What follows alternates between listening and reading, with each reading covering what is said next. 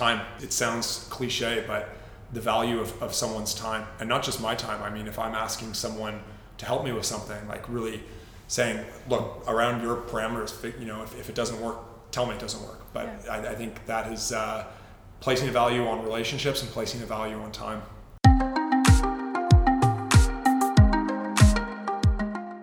Welcome to How Do You Feel, a podcast with info and inspo to help you tune in to your fitness, nutrition, and mindset. I'm your host, Casey Zavaleta, and together we'll explore how we can optimize our physical and mental health so that we radiate positivity and happiness from the inside out.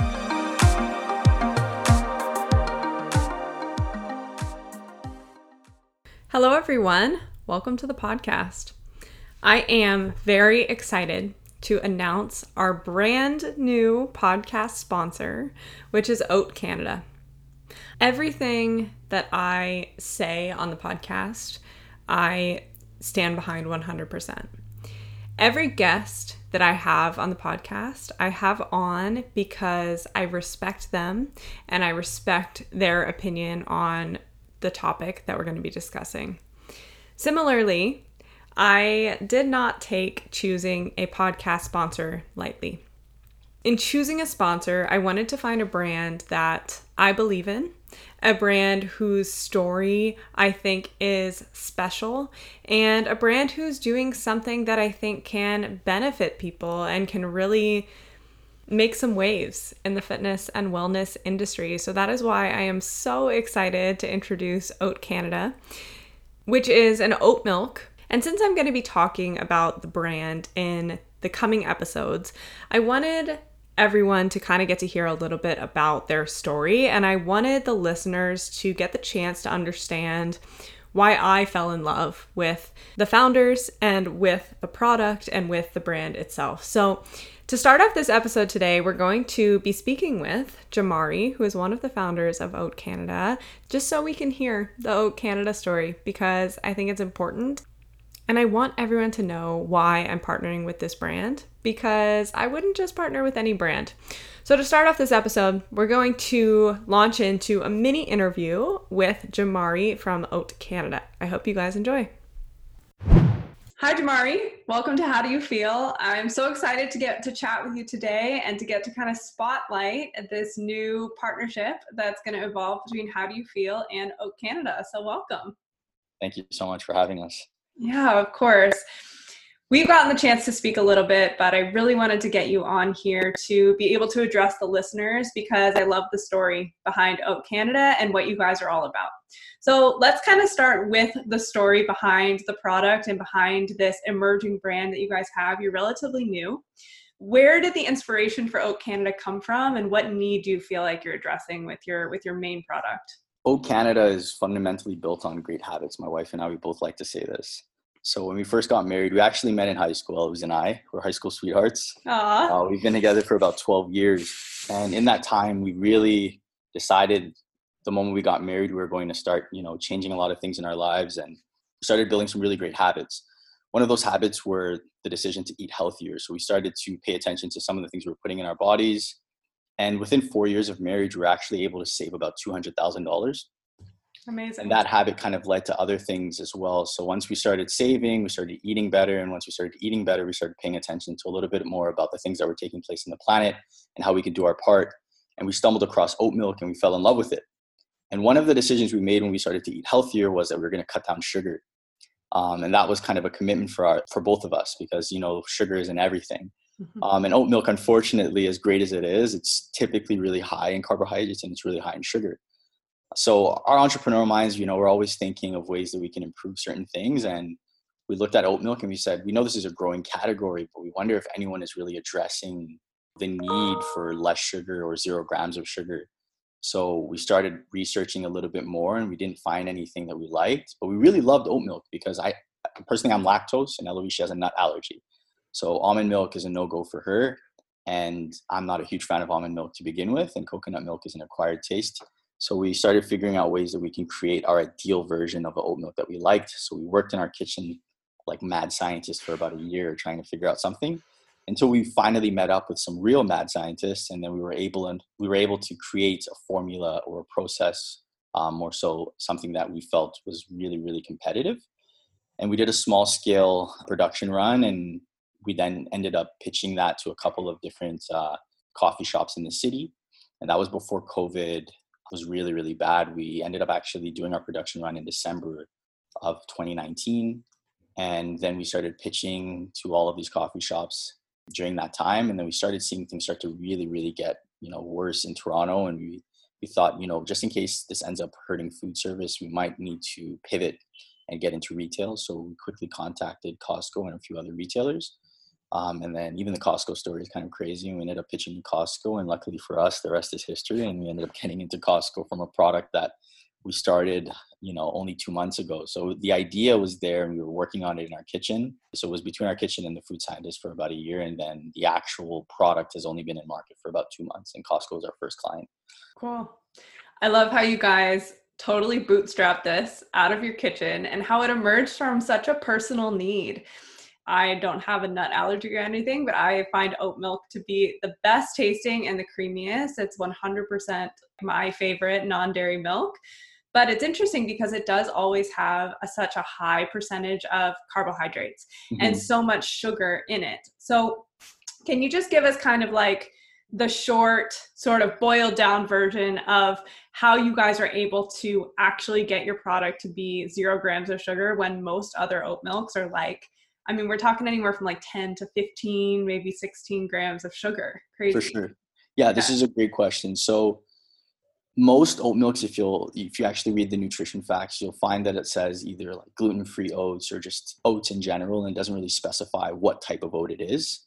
So whenever you're sourcing oats, they're always going to be really high in carbohydrates. The process that we have is we actually extract a particular component of the oat that we need, which focuses more on protein and less on the carbohydrates, which is why whenever you look at our product, you'll actually see less carbs and you'll see less sugar. There's more starch in oats than anything else, right? So the starch is automatically going to get converted into sugar. It's at the end of the day, sugar is still sugar. So a lot of people will say, well, the complex carbs and but at the end of the day, personally for me, when I'm looking at oat milk, it's still sugar, and you don't need sugar in the things that we're applying it in. If we're having cereal, if we're having smoothies, and all of these things already have sugar. And you think about how often you use milk in general. Like most people use milk as a staple. It's used in their coffee, their tea throughout the day. And if you're replacing that, and that thing that you have has a bunch of sugar in it, that starts to add up.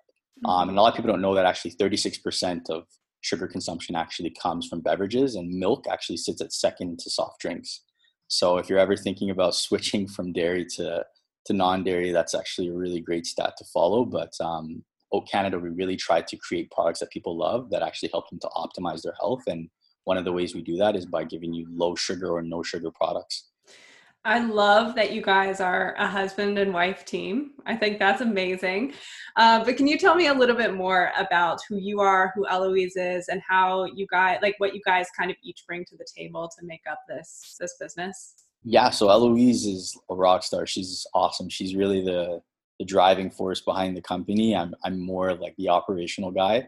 Whenever you see anything design so anything the consumer sees, Eloise is responsible for. So her actual passion is product design. She does end-to-end product design. So she really pays attention to user experience and how do people actually communicate with the packaging. She thinks about everything. And then for me, I'm really the guy that's trying to create products that I think people will really love and are passionate about. And then I try to make those connections to make sure that people have access to those products. One of the things we actually put on the packaging was this drink actually did not come from the lacteal secretion of a postpartum female mammal,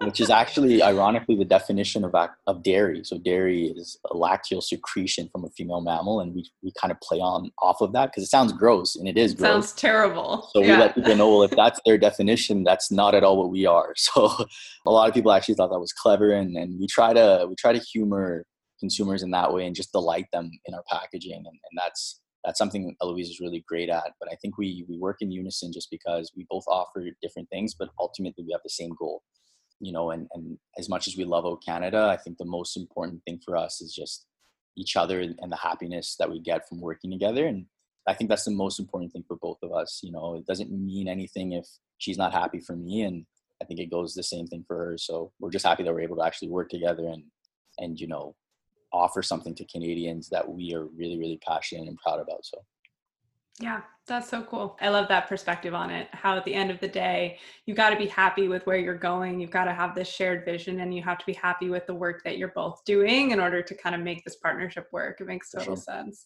Yeah. Obviously, this came out of a bit of a personal need for you, as you're lactose intolerant and she has this nut allergy. What else causes you to kind of believe in this product? I know when we talked before, you talked a little bit about health issues in your family and how health and wellness is a huge passion of yours because of that. Can you just speak to that a little bit as well? Yeah, so diabetes actually runs in both of our families. So I've watched my grandmother for years kind of just suffer with diabetes, and Eloise's mom actually was just diagnosed with diabetes not too long ago. So we're really, really passionate about having low sugar products. So I think like for us, again, it always just comes down to how can you all help people to optimize their health without disrupting their lifestyle. So we wanted to make this feel as seamless as possible. So like Oat Canada, you're almost cutting out sugar without even knowing you're cutting out sugar, right? It's like if you're pouring it in a smoothie, it doesn't feel like you're sacrificing much because it's a base. And your fruits are going to have sugar. And if you're using it in oatmeal, oatmeals typically have added sugars and things in them anyway. So we're always trying to create things that optimize without disruption. And that's really what drives us. And we create products that we love. And again, like a lot of that comes down to our personal experiences going back to our families. And those were the first people we actually tested the product on. And we just gave it to Eloise's mom, and we gave it to my grandma, and we got the thumb of approval, and we're off to the races. So that's where we are now. And we're really just trying to build the brand and get it out there as much as we can. Yeah, I love it. It's so exciting. That's great. I know this business is still so young, but if you could think a couple of years down the road, what is your vision for the business? Like, where do you hope this goes? We always talk about how we envision a Canada where, you know, plant protein, specifically oat protein, is the norm. And Oat Canada is Canadians' trusted source of that protein.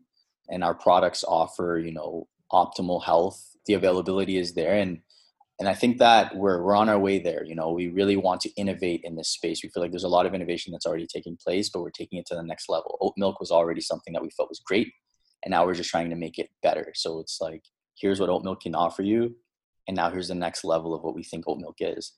You think of some of the people who actually early adopters of oat milk. They were typically, you know, prior. So my generation is Generation Z. I think that's Generation X, if I'm not mistaken. Eloise, is that Generation X? Generation Z is my wife's sister's generation. So they were some of the actually early adopters of oat milk. And they weren't necessarily looking at the health benefits, but more so just like the sustainability behind oat milk, which is also one of the reasons Eloise and I got into it as well. But for us, it was mostly about health. But we really believe that what we're offering right now from a health perspective is the best. With our ice cream, for example, you know, we're planning on having the first keto plant-based ice cream that doesn't exist. So it's like low carbohydrate ice cream, low sugar ice cream that tastes great. It's almost unheard of, but that's the type of innovation that we're aiming for. And that's what kind of keeps us up at night, where we're just like, that's why we do what we do. We want to take everything to the next level. So having a 0 grams of sugar chocolate milk that tastes great, that actually is kind of sweet, but it's not sweetened from refined sugars, is also another goal of ours. So it's just those types of things that we're always trying to push the boundaries. So cool. So exciting. I'm a huge fan of your oat milk, and I can't wait to try all of those other products. They sound great. That's awesome. If people want to learn more about Oat Canada, where can they go to do that? Or if they want to buy Oat Canada, is it exclusively available in Costco right now as far as retail is concerned? Can you just tell us kind of about the availability of it? Yeah, so like you said, in terms of retail, we're exclusively at Costco right now. We are working with a couple of online retailers, and we also are working on setting up our own online within the coming months. Cool. Actually, very soon. We'll also be working with a couple of other retailers outside of Costco. So all of these things were kind of just like happening behind the scenes, but we really wanted to focus our efforts on Costco and giving people the opportunity to. So for us, the biggest thing was the exclusive part. We didn't want to have our product available everywhere. That was kind of a strategy of ours. And you're probably wondering like why. Most companies want to be everywhere. We didn't want that in the first place. We kind of wanted to have a core group of people who knew about our product, appreciated it. We can get more feedback on how we can improve, what we can do. And then we took that and now we kind of applied that into other products as well. Whereas if we were everywhere, we'd have to manage that, and we don't necessarily have the quality that's there, but we are everywhere. So right now we're not everywhere, but we also get to offer a quality product and kind of more focused and concentrated. We are rolling out very soon. You'll start to see it popping up into other retailers. But right now it is just Costco. It's select Costco locations. And you can get that information on our website. It's also available on our Instagram. Those typically are the two places where we update our consumers. That's what we're working on right now. And you'll start to see more products popping up soon, very, very soon. Cool. We'll get all that linked up in the show notes. Yep. Jamari, this has been awesome. It's been so fun to learn more about Oat Canada and who you guys are. And I just want to say, I love that you kind of led in with the importance of small habits and how small habits can add up over time and how that's a value of yours and of your wife's. Personally, that's an area that I've been diving into a lot. It's just such an important concept. And I love that you're kind of taking the angle of addressing it through a product that you can get in the habit of using to have less sugar in your life, and how that can add up and have health benefits over time. So I love it. I'm a big supporter. Thank you so much, Casey. Yeah, of course. This has been awesome. Thanks, Jamari. No problem. Thank you. All right, everyone. I hope that you enjoyed hearing from Jamari from Oat Canada. Next up on this episode, I'm really excited to introduce the main event, my main guest of the podcast. This week, I spoke with Greg Hetherington, who is the owner and founder of Fuel, which is a boutique fitness gym. Actually, it's a series of gyms. There are 3 locations in downtown Toronto. Greg obtained his degree in kinesiology from McGill University, and then he went on to play in the CFL. And he was also named one of Toronto's top 10 trainers, and is taking his extensive knowledge and experience to form Toronto's most exclusive training club. His mission is to show people how to integrate fitness into their lifestyle. And at Fuel, they provide a really unique and high quality workout experience. And you guys will get to hear more about Fuel in this episode. Greg is someone who I respect so much in this industry. I think that he's a very smart and thoughtful individual. So I was really looking forward to this conversation with him, and I'm even more excited to share it with you guys. So without further ado, here is my conversation with Greg Hetherington. Hi, Greg. Welcome to the How Do You Feel podcast. I'm really excited to get to chat with you today. Yeah, thanks for having me on. Of course. You've been in the back of my head as someone that I wanted to get on the podcast for a while now, so I'm definitely looking forward to this conversation. I know that you have a lot of experience and knowledge when it comes to fitness and teams and the industry in general, so I'm excited to see where this conversation goes. Yeah, likewise. So the world is kind of a crazy place right now, so I just want to start off by asking, how do you feel about the state of affairs in the world? I think probably the same as just about everyone else. Uncertainty, little apprehension, and especially with everything now changing, reopening, which is great, but it just seems some people might not be ready for it, or some people have been ready for it for a while, and it's almost like a clash. So it's now, at least for the past 3-4 months, as challenging it was, there was some consistency there. Now it's up in the air again. So I think anything that is not consistent always creates a little bit of turbulence. Yeah, for sure. It feels like we got in a little bit of a groove of everything being shut down, and we kind of were finally in a rhythm, and people had their routine, and then all of a sudden things started opening and we're back, like you just said, into this chaos. How do you feel like the situation with COVID has changed the fitness industry? And the reason I ask that is because as things do open up, and I know we're still so early on in opening up, I just have this sense that there are going to be some longer term changes in the industry and the way that people do things than maybe we realized going in. So what's your perspective on that? I think similar to the previous answer, it's uncertainty. I think there's definitely some certainty, like the online or hybrid model is definitely going to be a big part of fitness going forward.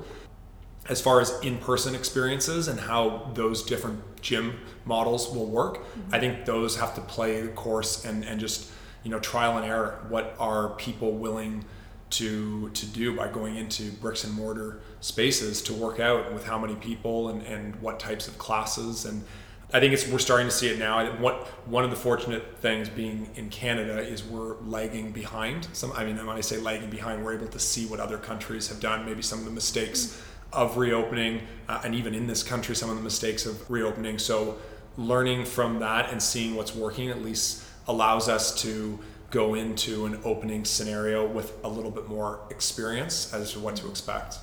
What do you feel like you've seen that now you're not going to do because it hasn't worked?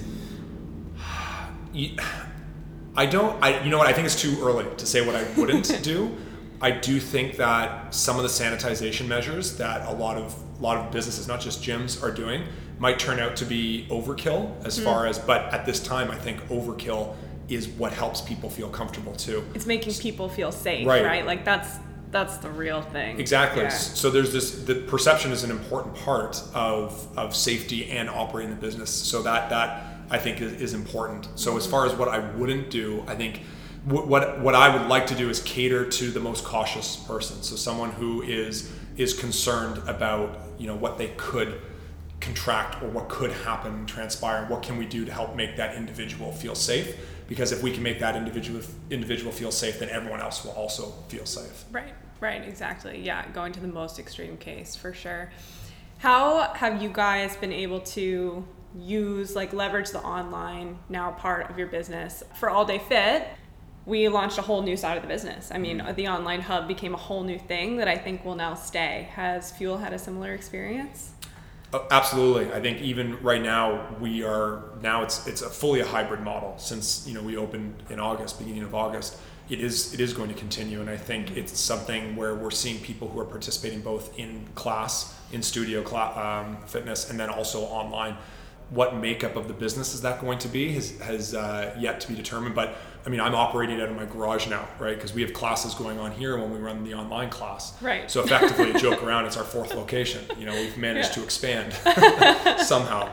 But I think the online will play a big part, especially as we see our member base either come into the class or not come into the class. Like most people in our downtown locations live downtown. There are a number of people who are traveling downtown who obviously aren't traveling downtown right now, so there's no need for them to come to the gym. In that regard, those individuals probably aren't going to gyms right away. But for those who've been living downtown and it's within walking distance, then those are the individuals. I think the businesses are going to shift a little bit, cater, and not that they don't already, but more specifically to people who live as opposed to live work. Mm-hmm. Do you think there's a group of people that have now realized the convenience of training at home and how they can still get a decent workout at home that are now going to say, you know what, going to the gym is kind of a hassle and I just don't really feel like doing it as much anymore? 100%. I think anyone who worked in the industry knew that you could work out at home, and because anyone who's in the industry could probably work out on their own and feel like they get a good workout. But that is why we're in the industry, is to help teach other people that they can do that as well, to give them the autonomy to do these workouts, but with the convenience and the fact that you can create some form of community and you can create some form of relationships. I've been training people I've never met. That's never happened. I've always met people that I've trained, right? Mm-hmm. And when I say that, I mean physically I haven't met. Yeah. So building those relationships is brand new, and I think a large subset will also find that it's just more convenient. So some days it's nice to come in and do barbell work and use pull-up bars and use some of the equipment that you wouldn't otherwise get in your condo or even with the state of condo gyms. But even right now, that's true, and the weather's great. If you wake up at 6 a.m. and it's minus 40 degrees, you probably have a lot more incentive to stay home and work out, knowing that, because at least you're going to do it as opposed to no-show your class that you don't want to be exposed to the winter elements. Yeah. You say that we knew that you can get a good workout at home, but I actually feel like I kind of learned that too. I was pretty resistant to it until I had to do it. I got a couple of kettlebells and all of a sudden I created an entire training program for myself at home. So I feel like even my eyes were quite opened to the fact that you can do it at home, and also open to the potential of online training. Mm-hmm. I probably, had COVID not happened, would have said, yeah, there's no way I'm teaching an online class. I won't feel connected to people. I would have made all these assumptions. But I've learned that that's actually not true. And like you're saying, like you can still create some sense of community. It's a little bit different, but you definitely can. Mm-hmm. Was there anything that you learned about online training that surprised you? Everything. I mean, funny enough, full circle, I started with an online fitness business 10 years ago. And when I say started with an online fitness business, it really wasn't generating any revenue. Yeah. It was creating programs for people online to follow. Mm-hmm. And that was really the beginning of my experience. I was doing some personal training as well, but as far as, stepping out on my own a bit. And I realized how inefficient it was to build programs for individuals, and how you needed to create you need to scale it. You couldn't customize every workout for every individual. And here I am back, in that same position, realizing that it's not that it didn't work. I just didn't figure out how to make it work. And this has provided an opportunity to see what did I learn in that experience? What have I learned in the in-person experience over the past decade? And now, given conforming to these new parameters, what can you do online? So yeah, I don't know if it's so much what had surprised me. I think there's different, normally you would have just classified online workouts or at-home workouts as Insanity or P90X or Peloton, right? And now there's all these new branches emerging. So the size of the market has grown. There's more niches that are coming out. So people are carving out all these different segments. It's a little bit, I don't know if I would say prospecting during a gold rush, but there are a lot of unfound, I think, aspects of online training that have yet to be discovered. Yeah, for sure. Absolutely. What did you do before you were a trainer? School, basically. Well, Okay. I started playing, so I played football through university, and then played in the CFL for 3 years. And that's also when I started training. So for me, it's been an athletic background, 20 years, I would say, since it's been, almost 20 years. Yeah. So training with a trainer competitively and doing that. So I guess all of that experience has been slowly building up into my views and values and beliefs on training methodologies and now training mediums. Mm-hmm. How would you define your values when it comes to training? I'll have to, a plug for Fuel. The first value we have here is building relationships. The second one is prioritizing movement quality. And the third one is helping people be better. So that for me is the training aspect, and why we do these small group classes is that's how you can develop these real relationships. And for us, we want to be able to recognize everyone who comes in and get to know everyone who comes in, and we want the same of them. And that's part of the experience. That's the big adjustment now, is how is that going to work? How do you, in one-on-one training, 2 people are easier to manage. You can build those relationships, but now in a smaller group, it's what size, how close can people get? There's all of these new undiscovered ways to run the business. So I think that's probably, although not completely online, that's been the surprise. And now you have to figure out a model that previously worked and see if it's still going to. Right. Correct me if I'm wrong, but I've heard that you are someone who is very interested and very driven by data. Is that true?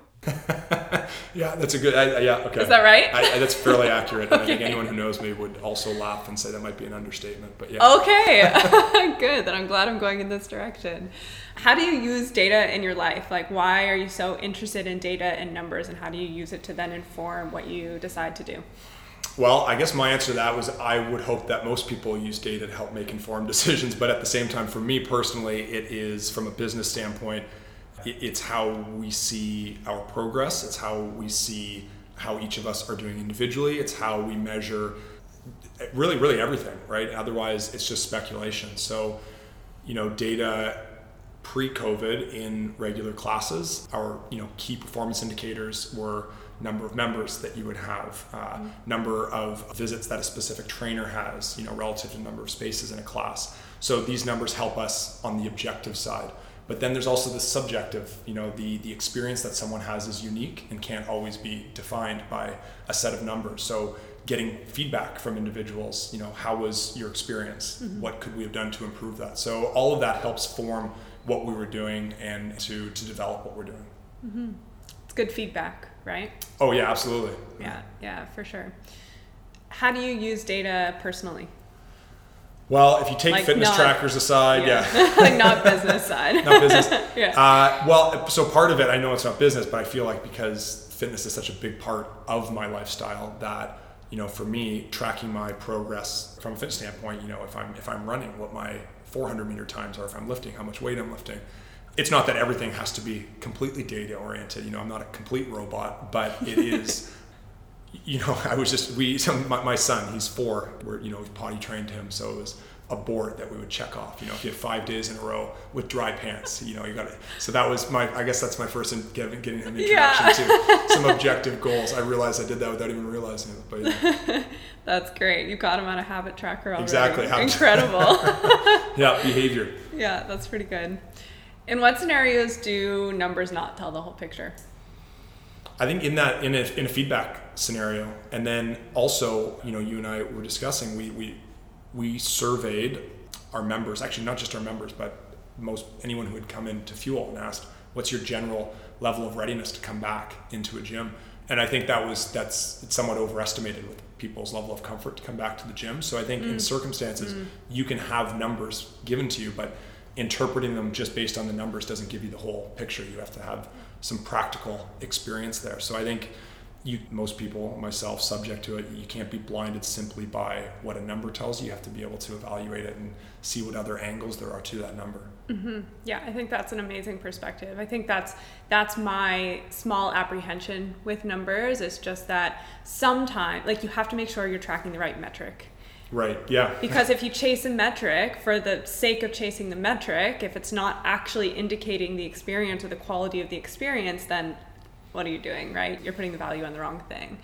So you have to be really careful. Yeah, absolutely. Mm-hmm. I think that happens with fitness trackers a lot for people. They get whatever fitness tracker, and then there's one specific metric, and then they get so honed in on that one thing at the expense of a lot of other things, and we're not seeing the big picture of how is this actually impacting you and your life. Absolutely. I think, yeah, steps, calories, weight, those are like the 3. I'm sure there's more too, but yeah, absolutely. Yeah, that people get like so dialed in on. You're a dad of 2 kids? Yes. You have a second who's... Daughter, she's 2. Okay, nice. So you're a dad of 2 young kids. Yeah. You're managing the business, which launched online. You've got how many trainers at Fuel right now? 10 now. Okay, 10 trainers at Fuel. How do you manage all the stuff? Lately, it's been challenging since this. I think you just have to find ways to make it happen, or it doesn't happen. So whatever time there is, you learn to be a little bit more efficient. Sort of what you know, I value more now than ever is really that time management. I thought after having kids, time management became a important part, but now with this, it's even more important. So. Yeah, I think I don't have the answer to that question because I haven't figured it all out. I haven't found I'm very, you know, I like routine. I mean, spontaneity is important as well, but especially from a professional standpoint, having some consistency and methodology to what we're doing it hasn't yet been established in the past 5 months. So I haven't figured it out yet. Yeah. Do you have a personal system to manage your time? How do you... Yeah, digital Google Calendar. Yeah, good old Google Calendar. Calendar. After my son was born, I didn't do this as often as I should have been, but would have scheduled blocks during days. So certain days would be associated to meetings, certain days would be associated to something off-site. It was just now it's really I'm just a little more diligent with those blocks. Yeah, that makes sense. I've kind of gotten in that habit as well, actually, of saying like this is a work block and like very focused time, and then allowing there to be fluidity throughout the rest of the week or the rest of the day. It's interesting. They say that if you have a task to do, if you have an hour to do it, you'll do it in an hour. If you have 15 minutes to do it, you'll do it in 15 minutes. And I bet having 2 young kids, you've definitely learned that. Well, yeah, that's just it. Back to your question, I haven't figured it out, but you just do. Yeah, that's. I think saying no to things as well has been even more important. I learned that after opening our first location. I used to say yes to everything. I'm like, oh, this is great. I'll have a meeting here and do this, and then all of a sudden you've got no time, and you're 80% of the things you're working on aren't helping you progress. Saying no blocks of time has been even more important lately. Yeah. Well, I'm glad you said yes to the podcast. Yeah. I'm glad I made the yes list. That makes sense. If you could think back to like your last 10 years in business, what's something that you feel like you used to place a lot of value on, but you don't nearly as much anymore? I think I look at it the other way around. What do I value more versus what do I value less? I think relationships have always been important, especially in a business structure like this where it's not one big gym where everyone is in all the time. So a team of 10 trainers we don't see each other every day like some gyms would. So how do you focus on creating relationships being one of our core value? And that has been important. So more touch points, more frequent touch points, and time. It sounds cliche, but the value of someone's time, and not just my time. I mean, if I'm asking someone to help me with something, like really saying, look, around your parameters, if it doesn't work, tell me it doesn't work. But yeah. I think that is placing a value on relationships and placing a value on time. Yeah, time is a big one. It's the one thing that we're not going to get back. Yeah, exactly. I think that I still am this way, but I'm more aware and working on changing it. But I can relate in that I very much used to be a yes person, and I wasn't valuing my own time enough, and therefore it means that others don't value your time enough either. Exactly. So you have to lay those ground rules, right? I think setting the boundaries of saying no to things, but also what that allows you to do, and this is the thing that I've learned and the reason that I'm really leaning into it, it also allows you to then, when you do show up, you show up 100%. You're fully there and you're fully present. Mm-hmm. Yeah.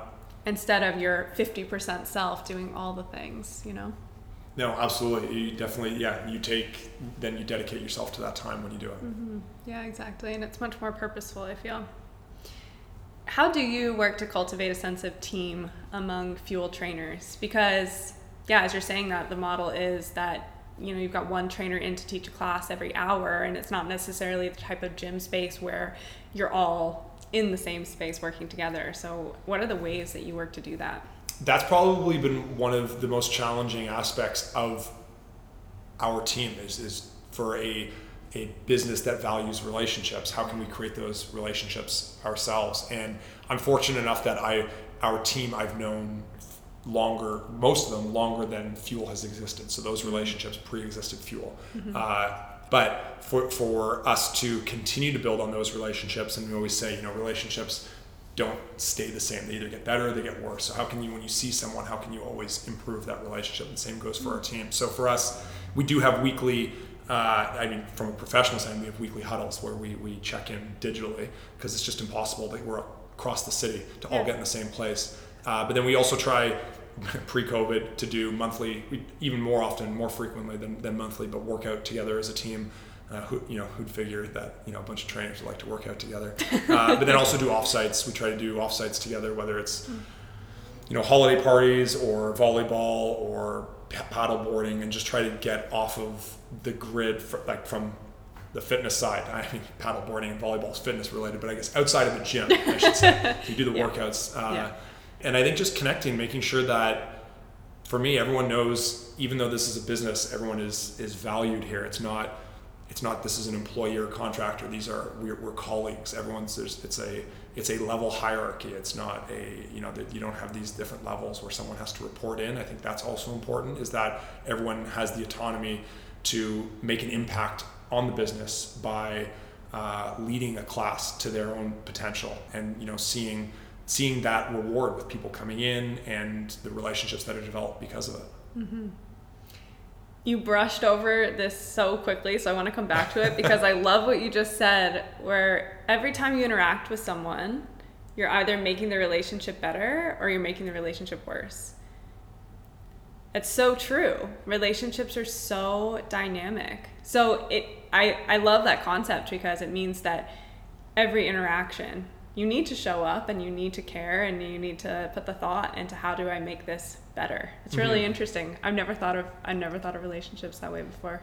I think it goes to what you're saying, when you're dedicated to, and when you are present and you are saying yes to the right things, then you can actually act that out, because you're saying yes to it because it means you value it, and that is important. Mm-hmm. Yeah, 100%. Where do you feel like this value comes from, where you care about relationships above all else? Where does that stem from? It's evolved over the years when looking at what differentiates us as a business, and knowing that creating the business and creating it based on a lot of my core values, but not realizing it at first. Like these set of values weren't written in stone right when the business opened up. It's what makes us different. And when we ask our members who come in, what sets us apart, or what do you notice? The first thing that I think, if you ask members, if they didn't hear this, and you ask them, they'd say every trainer knows my name. It sounds like Cheers, but you come in and everyone, that's the goal. It's something that's important, but it's not something that we're like, we need to do it because it's a value. It's something that we do because inherently it's important to us. So I think for me, I probably get it a lot from my parents. I definitely get it a lot from my parents. Being present when speaking to someone, making eye contact, making sure that they know that the individual you're speaking to is the most important thing at the time, important person at the time. Mm-hmm. And that's important for what we do, because the fitness industry, there's a lot of competition, and if you don't have something that differentiates yourself, true for every business, then you're not going to stand out. And there are a lot of other businesses with much larger budgets that have different models and higher volume, that we can't do it. A smaller volume business. Mm-hmm. And also the roots of this stem from athletic training. And the most fun I had when I was playing football was our summer training programs, or our off-season training programs, where you train with friends on the team or friends on other teams. And that to me was a highlight of the week. You'd all get together, you'd hang out. There was something about it, and that's where, when I was in personal training, it was missing that aspect. One-on-one, it's great, but if you've got a group of people, the energy is just higher. Conversations are more fun. You can go to a bar with one other person, but when you have a group of people, it sets the ambiance a little more. Totally. Yeah, totally. I think the fact that you were able to establish this culture without necessarily naming the values is probably indicative of them being so instilled in you, and choosing the right people. I think having the right people that live out the things day in and day out, and that you don't have to teach those things to, I think that's a really important part of creating a strong team. Yeah, that's a good point. You can't teach people how to value relationships. They either do or they don't. Right. It's a personality, I don't know if you'd say skill, it's a personality attribute that someone either has or doesn't know they have yet. Yeah, exactly. There are so many good things about group fitness, like you just said, like the energy, and there's something about working out in a group of people, but there are also some downsides to group fitness for sure. What do you think is one of the biggest mistakes that you see people make when they step into a group fitness environment?